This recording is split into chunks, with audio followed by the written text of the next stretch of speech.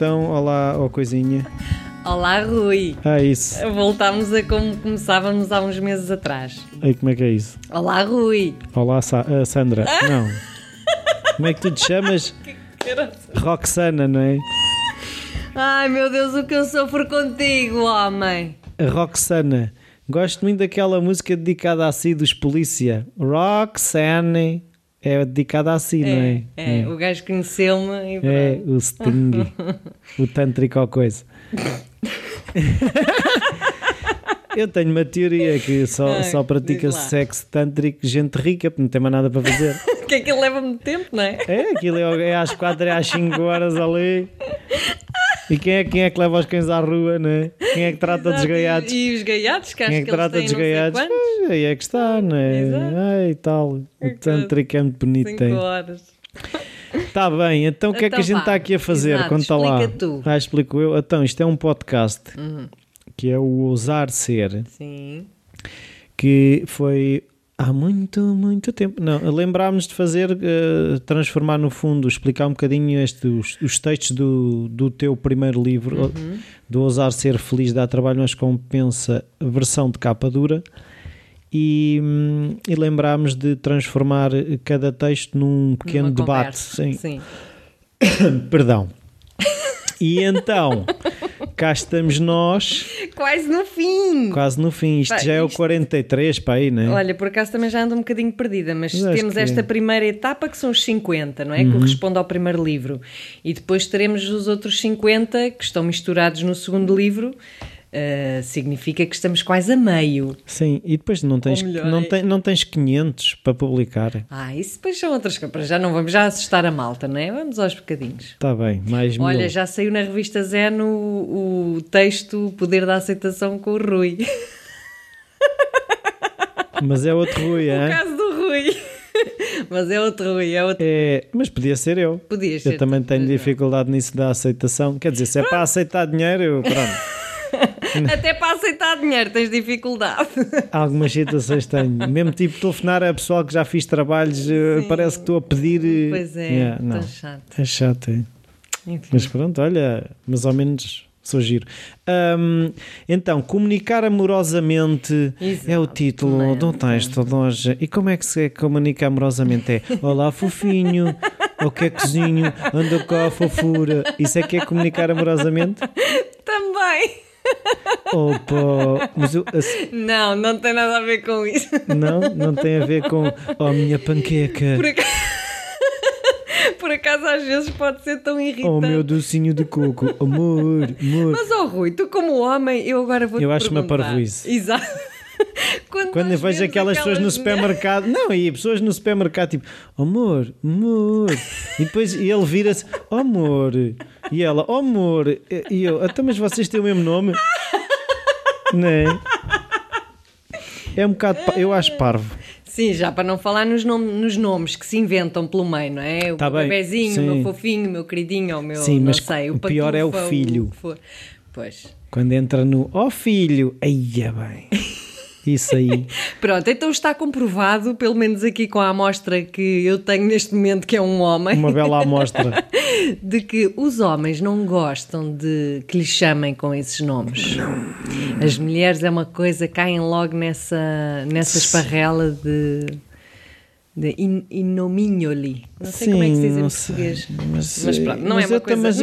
Não é assim muito apaixonante, muito. Não é? Não dá tusa, pronto. Não, mas depois também o meu bebezinho, o meu fofinho. Mas depois também vejo, mas eu sinceramente faz-me ainda mais confusão quando vejo ao contrário.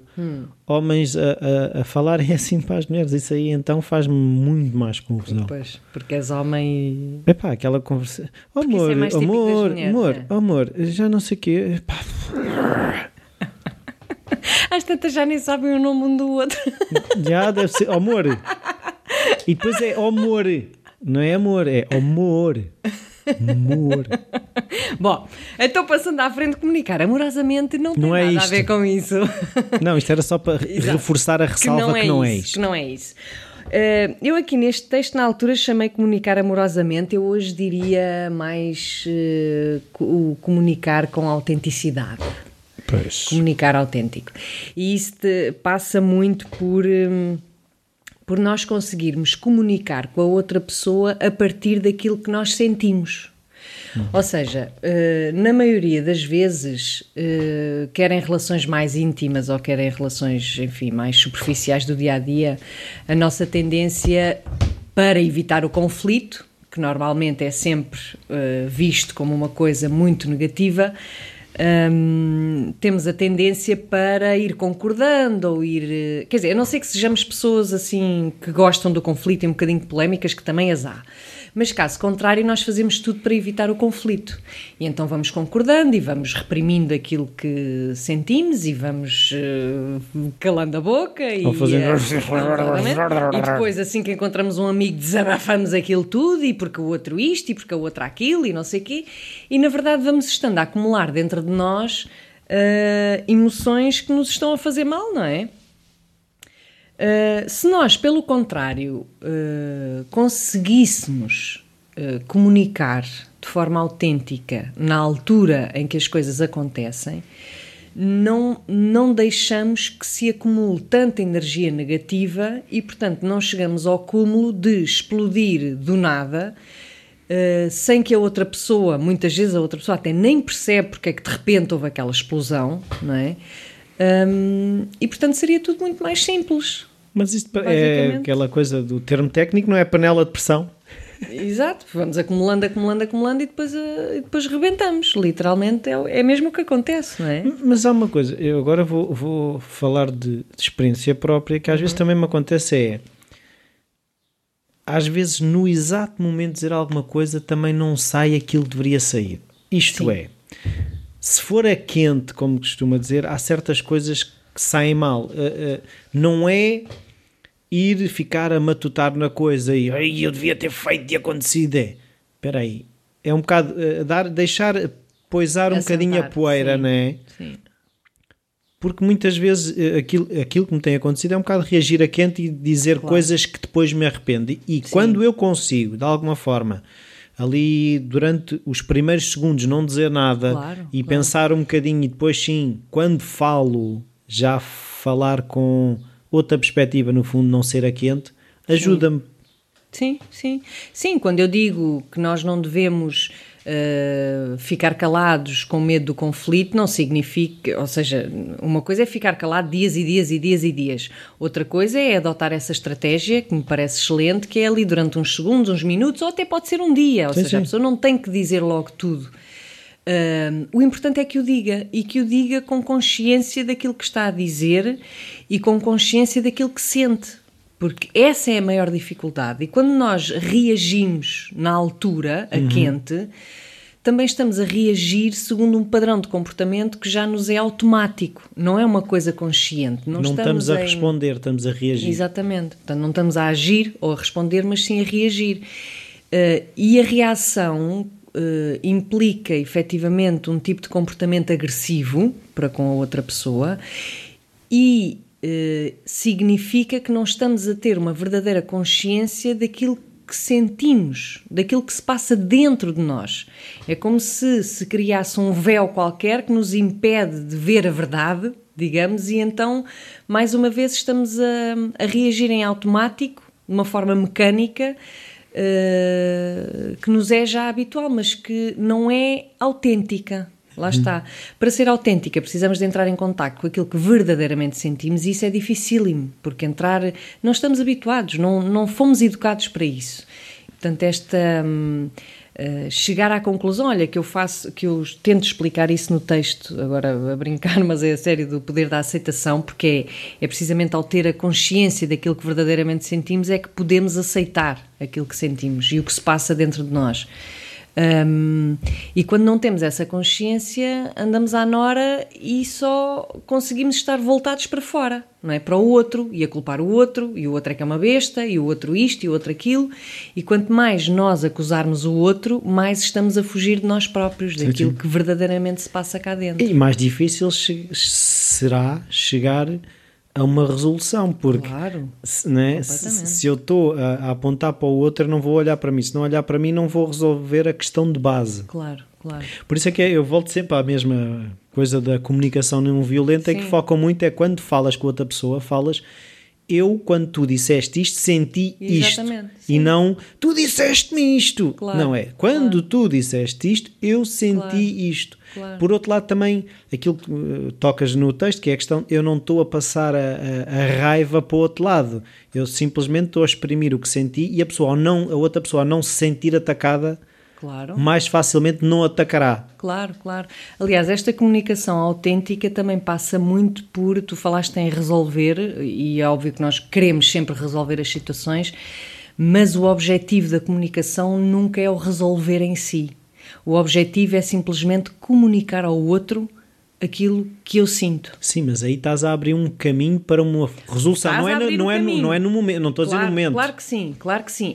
E é a única forma de abrir esse caminho.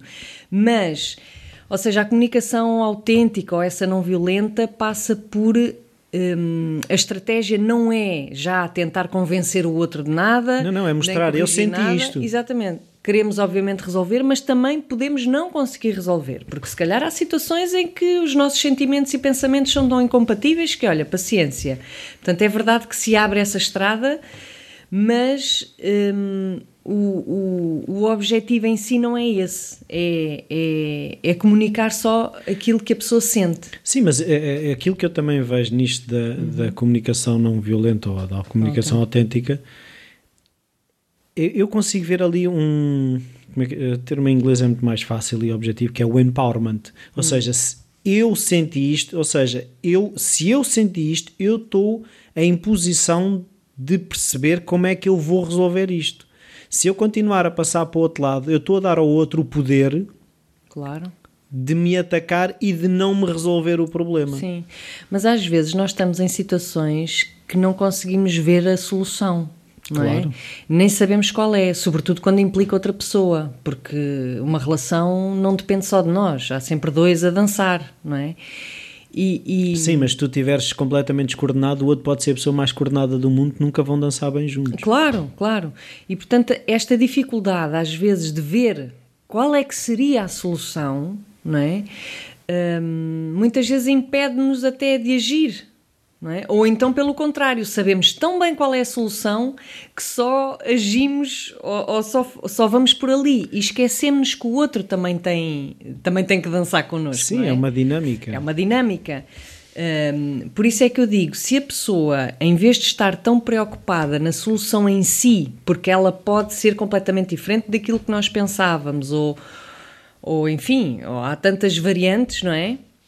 Se nós não estivermos focados aí, mas sim no processo em si, que é, olha, eu sinto isto, eu preciso disto, ou as minhas necessidades são estas, ou o que for, então sim, abrimos todo o espaço para que a resolução se dê por si, e às vezes nem damos conta e ela acontece. É uma coisa muito gira, não é? Porque quando nós não atacamos o outro, mas sim nos expomos, simplesmente, o outro não se sente atacado e, portanto, não se defende. Antes, pelo contrário, também lhe abre a possibilidade de se expor, por sua vez, e a parte da exposição tem muito a ver com aquilo que nós sentimos, não é? E há sempre muito medo. Ainda outro dia estava num workshop, eu acho que era aquele sobre os parceiros, as relações amorosas, e havia uma senhora que dizia, não, mas, quer dizer, se eu me vou expor completamente ao outro, se eu vou mostrar também todos os meus medos e inseguranças, o outro então aí é que o outro foge. Está bem, mas aí está a partir de um pressuposto de uma mentira. Exatamente, ou seja, não... Ele gosta daquilo que eu lhe mostro. Claro. E outro dia eu ouvi uma frase que era: amar mesmo é eu não ter medo de mostrar e ser aceito. Isto é que é amor. Exatamente. É eu não ter medo de me mostrar e ser aceito. Exatamente. Claro que se eu não for aceito, pronto. Mas isso não é amor. Mas isso não é amor e nem vale a pena ter uma relação dessas, não é? Ele gosta quando eu me porto assim, ou ela gosta quando eu me porto assim. É um esforço tão grande e por isso é que é sempre tão cansativo. Para ser quem não sou.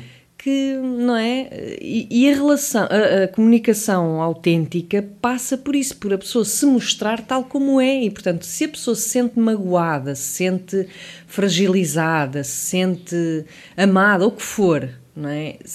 Comunicar isso é uma forma de ser autêntico. Agora, se pelo contrário não comunica e vai acumulando e vai ficando cada vez mais magoada e cada vez mais ressentida, claro que depois vai saltar a tampa num contexto que até nem tem nada a ver, porque depois isto é muito engraçado, salta-nos a tampa quando não estamos à espera e o outro diz, mas esta passou-se da cabeça. Só porque as meias não estavam bem dobradas. Exatamente. Isto não é normal, ela está doida. Não é? E aí criam-se grandes desentendimentos, porque depois o foco vai ser, olha, deste o exemplo das meias, vão estar a discutir sobre as meias, quando a questão nem sequer passa por aí, não é? Que às vezes vejo muitas discussões entre casais sobre coisas, digamos, estúpidas, corriqueiras, mas na verdade a questão não é aquela. Aquilo já esconde qualquer outra coisa que tem a ver com esta comunicação que não está a ser feita de uma forma autêntica e de uma forma simples e de uma forma leve. Sim, mas aquilo que eu também vejo nesta questão do comunicar autêntico, eu volto a centrar, que tem um bocado a ver com o que estávamos a falar em off, que é a nossa felicidade passa sobretudo por nós. Claro. E aqui, ao eu aceitar, ao ser autêntico, eu aí estou a resolver a questão do lado que importa. Que sou eu. Claro. E às vezes esquecemos disso. Sim. É o que eu disse, eu também neste último workshop dizia, dito de uma forma muito fria e rude e até muito pouco romântica, o outro existe na nossa vida e faz sentido para o nosso percurso. Claro, para nos fazer crescer. Eu, claro. Não é? O que importa em tudo na vida sou sempre eu. Então não é uma questão de me estar a servir do outro, não é? De uma forma manipuladora, mas na verdade o outro existe para me servir de alguma maneira, não é? Para o meu crescimento.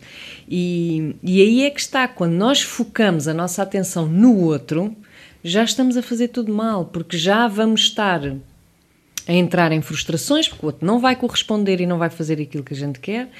Ou seja, não tem nada a ver, enquanto que se nós centrarmos a atenção no eu, o que é que eu estou a sentir, qual é que é a minha dificuldade atualmente na relação com esta pessoa, qual é que é a aprendizagem que eu consegui fazer, então é sempre o eu, não é? E porque a nossa vida é a mais importante de todas. Caramba, não é a do outro. Ou seja, e se o outro tiver a mesma postura, então sim, e aqui não tem nada a ver com egoísmos, tem a ver precisamente com o crescer em conjunto, não é? Em que cada um ajuda ao outro, mas sempre em função daquilo que faz sentido para cada um. Pois, eu outro dia vi uma coisa muito engraçada, que era, no fundo era um exercício quase de jogar com as palavras, mas que tinha muita verdade naquilo que era. Quando duas pessoas se juntam, se elas se tornarem um, é porque metade delas vai fora. Exatamente. É a questão da fusão, quando nós nos fundimos no outro. Mas estás a ver que a questão sim. significa que metade vai fora, claro, o que é mentira. Claro, e não pode ser verdade. Não pode, claro. Tem que passar a ser um duo, nunca pode ser um... Claro, exatamente. Aliás, essa é esta coisa, ideia romântica, não é? Que voltamos, que a culpa é da Walt Disney ou é das cenas. Eu depois quero falar sobre isso. Bem.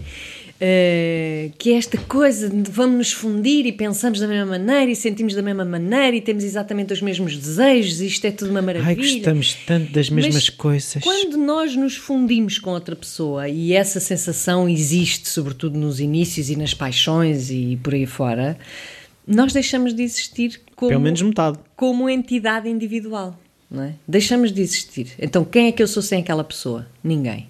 Não sou ninguém. Eu existo porque ela existe. A vida faz sentido porque ela existe, não é? Portanto, isto a longo andar, além de já termos mas isso depois torna a dependência que é doentia. Claro, exatamente, portanto, porque temos que existir e continuar a existir sem aquela pessoa, não é? E é precisamente no encontro e não na fusão que podemos crescer. Na fusão não crescemos, na fusão anulamo-nos. Claro. Não é? No encontro, então aí podemos crescer. Sempre nunca perdendo de vista que esse encontro, a pessoa mais importante, sou eu. Sim. É aquilo é o mantra que eu estava a dizer, que a minha felicidade depende de mim. Exato.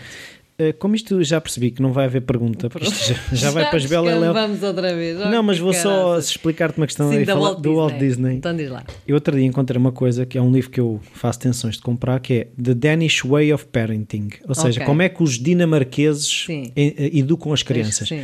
Porque os dinamarqueses, há uma data de anos que têm os índices maiores de resiliência, felicidade e aquelas coisas todas.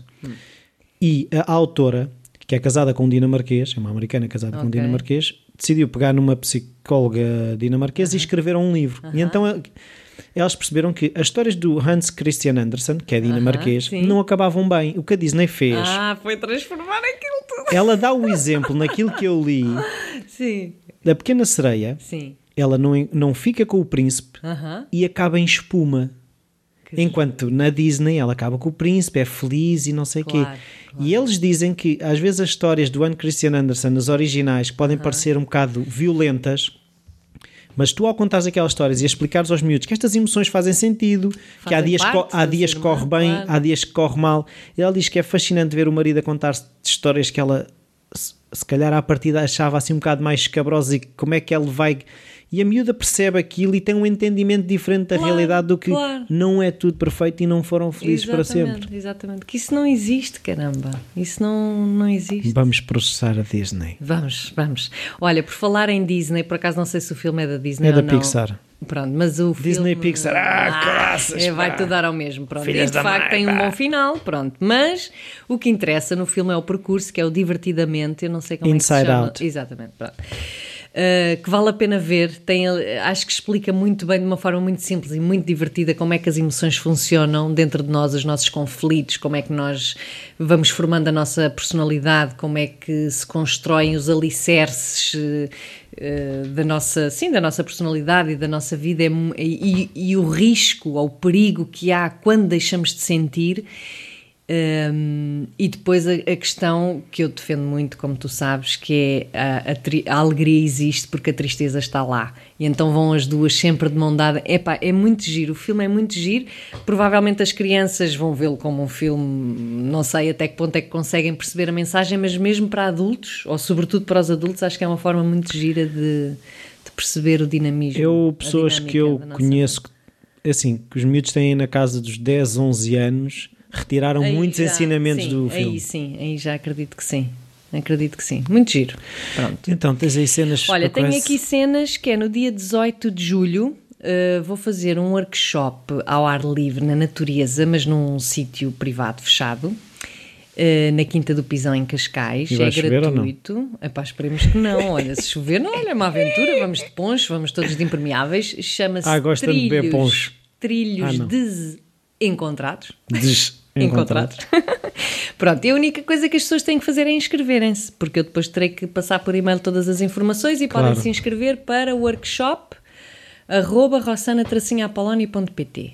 As perguntas, feedbacks, dúvidas, o que for, xingamentos, pronto, podem enviar para podcast@rossana-apoloni.pt.